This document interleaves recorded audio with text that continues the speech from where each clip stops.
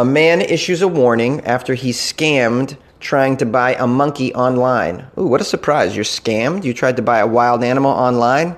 Online? A wild animal? A monkey? That's probably illegal, illegally imported, illegally caught in the wild, and you got scammed? Wow. You dealt with someone who's kind of dishonest, who's doing something illegal? I can't believe it. Detroit, Michigan. Don Abrego's online search for a pet took the exotic route. 3 weeks ago, he said, I needed a monkey, okay? I needed to be different. Well, that's the problem, Don. All right, this is the wrong reason to buy a monkey. I'm glad you got scammed, okay? You don't buy a monkey to look cool. You don't buy a monkey to go be the cool guy at a party. You don't buy a monkey to get laid. This is a very serious commitment, a monkey, okay? This isn't like a new pair of shoes or a Mustang that you can leave in the garage when you don't feel like taking it out. You got to feed this thing and care for it every day. Monkeys need love. They last a long time. I don't know why I said it like that, but they last a long time, okay? What, 20 years? How long's a monkey commitment? That's a long commitment, all right? This is the wrong reason to get it. You're getting it from ego, and I'm glad you got scammed. You don't deserve a monkey, sir.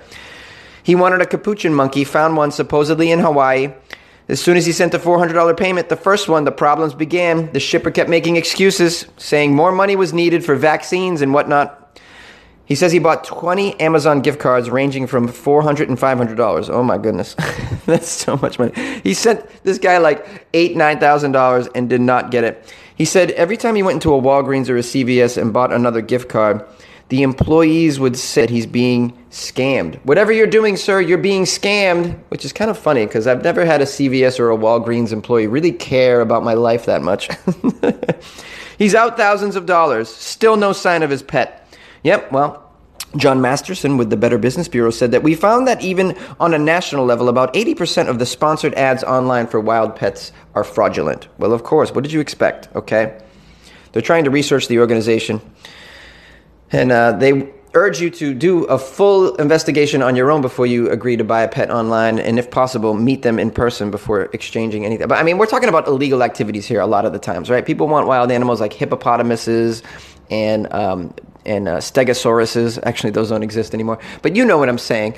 And sometimes you don't get a chance to meet them in person. You have to do it all online. But listen, there's places where you can go to buy online wild animals. There's forums for this. You got to do it right. You just don't jump in blind like this guy did. But he's an idiot, obviously. He's like, I want to look cool at parties, so I'm going to get a monkey and chicks will dig me. Of course he's going to just jump in and do it wrong. And he got scammed, and I'm glad.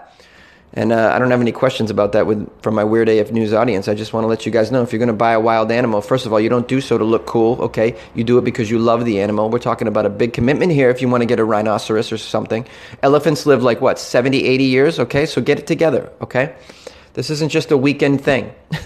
You can elephant sit if you want, and then take it out to a party, and that's not so much of a commitment. But owning a wild animal is a big commitment. You should take it very seriously if you do so, and be very careful, obviously. This is my message to you. This is Jonesy of Weird AF News.